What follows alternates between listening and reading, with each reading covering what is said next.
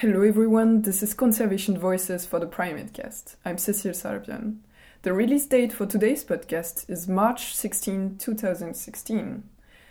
It's now a bit more than 2 months that I came back from an incredible research trip to Gabon, where I was doing experimental work on disgust with different species of primates at the International Center for Medical Research of Franceville. And on my way back to Libreville, I had the chance to meet with Luc Mathot, who is the director and founder of the NGO Conservation Justice. Conservation Justice is a Belgian NGO who works in Gabon, and we follow the Eagle model. So we work on investigation, on arrest with authorities, on legal aspects, and on media, especially on wildlife crime and also on forest crime in Gabon.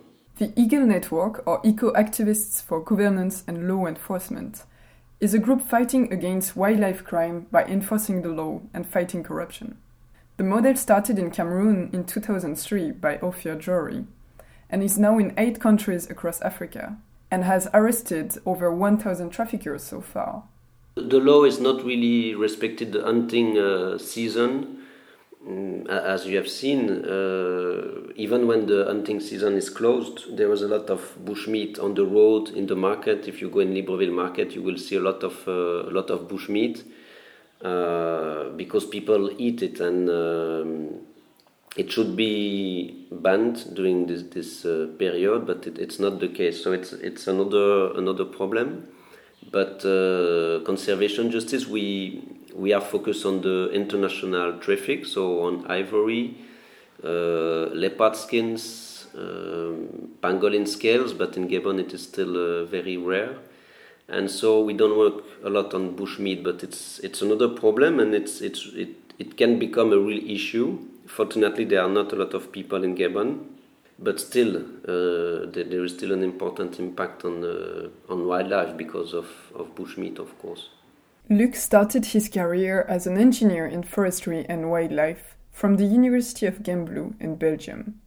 He has worked extensively in Central African rainforests and mainly on wildlife management. He became then the manager of the Lesio Luna project, or Projet Protection des Gorilles, and a representative of the Espinal Foundation in the Congo. The project works on the management of a protected area where gorilla orphans of the wildlife trade are reintroduced. He worked there for 4 years, and this experience led him to create PALF, Project for the Application of Law for Fauna, in Congo-Brazzaville in 2008, which was the first replication of the wildlife law enforcement NGO, LAGA, or the Last Great Ape Organization. In 2009, Naftali Honig took over the project and was the coordinator since then. You can hear an interview that we had with Naftali in the Conservation Voices of the PrimateCast number 33. As Luc Mathot reflects on the work of conservation justice, here comes a summary of the state of conservation in Gabon today. So in Gabon, there are only 1.5 million of people, and it's not a small country, so the density of population is very, very low. So it is the lowest density per kilometer square of forest in the world. And so we have still, it's very wild, but there is also a lot of wildlife trade, a lot of poaching, important poaching on elephants especially. So the law is quite weak because the maximum sentence it is 6 months. But we also see some effort, some political will from the government, from the presidency to fight against the poaching and the wildlife crime. But we see that the problem is still very big, and so we need more and more efforts and increase the law enforcement, and so we try to help the government in this fight. What are the major species trafficked? So in Gabon it is really elephants for its ivory. There is not a legal trade in Gabon, which is very positive on birds, on reptiles, on There is no, except for bushmeat, but there is no international trade of species. So it's more traffic of ivory, leopard skins also. Apes, they are killed for meat, so it's bushmeat, but there is not a lot of traffic of orphans, by example, not international traffic. I've read that more than 50% of forest elephants are in Gabon. There were approximately 50,000 elephants, maybe 10 years ago. Now it's probably more 30,000, so it's decreasing very, very fast, but also, unfortunately, in other countries. So in Congo, Brazzaville, DRC, Cameroon, it decreased very fast, even maybe faster than in Gabon. So yeah, maybe 50%. So all those protected species, such as great apes, elephants, are completely protected under Gabonese law, right? Yeah, officially it is protected, but the law is not very strong, and law enforcement also could be improved. So yeah, but we can say that the most threatened species it is elephants. For apes, people kill apes to eat, unfortunately, but the threat is less than for ivory, by example. For ivory, for elephants, we think that they could disappear in 15 years, maybe if nothing is done to protect them more. Mm-hmm. So you think the traffic of apes is at a different scale than the traffic of ivory? Yeah, because the elephants are targeted because it's a lot of money. Ivory, the price of ivory is increasing. How much? More, it's maybe $200 in Libreville for 1 kg. But in China it is $1,000, $2,000. So, apes, it is more local use, and many tribes in Gabon they don't eat apes also. So we see that the major problem in Gabon concerning wildlife it is on elephants. Minkebe National Park, located in the northeast of the country, is one of the last hotspots for forest elephants today. Unfortunately, it's a hotspot known by poachers. In 2013, the Gabonese government reported that more than 11,000 elephants have been killed in Minkebe only, which represented 2/3 of the forest elephants in this national park. This comes 1 year after President Ali Bongo Ondimba ordered the destruction of seized ivory worth about $10 million to show his commitment toward the battle against ivory trade. That said, most of the recent big seizures of ivory abroad didn't show genetic evidence for an origin from Gabon. We have never seen big seizure of ivory coming from Gabon in Asia or in other countries, but ivory from Gabon, it goes mainly to Cameroon or to Nigeria, Togo, Benin, West Africa. So there have been big seizure of ivory in Togo, and from Togo we had a seizure of almost 4 tons of ivory in Togo, then 6 tons in Malaysia, 2 tons in Hong Kong, and this ivory came mainly from Gabon. So from Gabon it goes by road to Cameroon or by boat to Nigeria, Togo, Benin, and then it is exported to China. So that's the system we have seen, but we know it can change fast also. But until now, Nigeria is probably the biggest export country for Gabonese and for Central Africa ivory. Of the 12 countries in Africa estimated to have elephant populations of 15,000 animals or more, 8 are among the bottom 40% of the world's most corrupt countries, and 3 are among the bottom 11%, reported Dr. Elizabeth Bennett, Wildlife Conservation Society Vice President for Species Conservation, in an essay published for Conservation Biology in 2014. Recent seizures in Gabon are corroborating this fact. In July 2015, 3 cases of ivory trafficking involved a Gabonese military officer. And in what could be the largest seizure of ivory in Gabon, which occurred last December, one of the two men charged was an agent of the Gabon's Forest Department. In the following part of this interview, Luc Mathot talks about fighting corruption. But it's clear that people can use the position to do other kind of business, and it happens everywhere. I mean, if you take the traffic of drug in US, in Europe, in China, in Asia, wherever, you have a lot of policemen who are involved in the drug traffics, and it's the same with ivory. The last forest official who has been arrested in beginning of December, he is in jail, so it's a positive aspect. And the deputy minister himself came to the police station to follow the case and to be sure that his agent will be sent to the prison. So we see, since November, we see a change because big important officials have been arrested, not for the ivory issue but for illegal logging.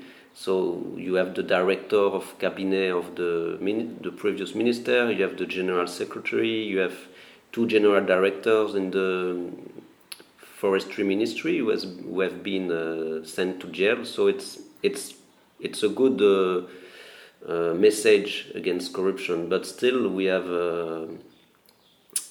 still, of course, many people who are involved, many officials, but we also see some positive message and decision. So we hope that the fight against the wildlife trade is also the fight against corruption. So, and that's our daily fight. So the last case, it was a forest official who was known for this for 2-3 years, and we were always following him. And finally, he has been arrested, so it's very positive. In other countries, he would have been released. So we hope it will continue like that, and we will have less and less people involved in this traffic. So when we were discussing earlier, you told me that actually the ivory traffic is less lucrative than the wood traffic, for example, in Gabon. So what about illegal logging? In Gabon, you have, for a few years, you have a lot of illegal logging focused on one species. It's Kevazingo or Bubinga, and it is kind of rosewood. It's less expensive than rosewood, but the quantities are very important in Gabon. The cubic meter, it is in Gabon it is $2,000, but in Asia it is even more, of course. But it's very big tree, so one big tree it could be 30-40 cubic meters. So one tree could be $80,000. So it's huge. And so there has been a kind of illegal logging and corruption system linked with this species. And fortunately now it has been forbidden. So the logging of this tree has been banned for, it was 2 months ago, 2 months ago. And many people have been arrested. So, but still, when you have big companies, international companies, European, but a lot of Asian companies also. They have a lot of money, and they can corrupt officials also. So they have usually more money than the ivory traffickers, and so the corruption and the illegal logging it can bring a lot of money also, of course. So who is usually involved in this traffic? The Kevazingo, it goes to China mainly. So we have a lot of Chinese companies in Gabon. Even European companies, they export the wood to China also, this wood especially. So yeah, we had many Chinese people arrested in November because they were involved in illegal logging of Kevazingo.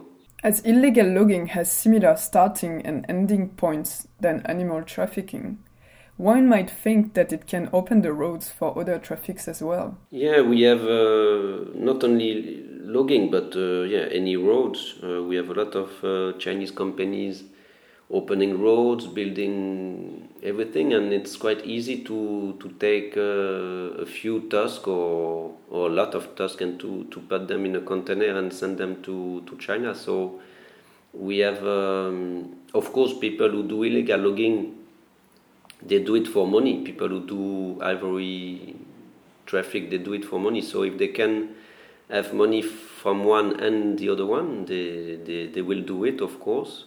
And it's even more easy when you export illegal logs. You can also add some ivory.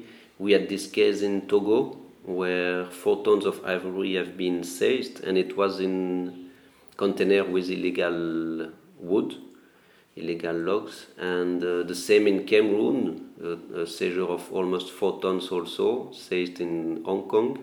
It was also with logs. So we can see that there is a direct link between ivory and illegal logging. While Gabon is currently capturing international attention for its successive wildlife conservation efforts, I asked Luc how he sees the future of conservation justice. Well, it is a long-term project. The traffic, it will not stop. So we know since the beginning that we will do the same activities, the same project with conservation justice in Gabon, but with eagle in all the countries and in new countries also. We will do the same for many years, and it's like drug. You cannot do it for 1 or 2 years and then you stop. It is a permanent work. And so we try to improve our techniques, our investigation, the security aspect, the collaboration with authorities.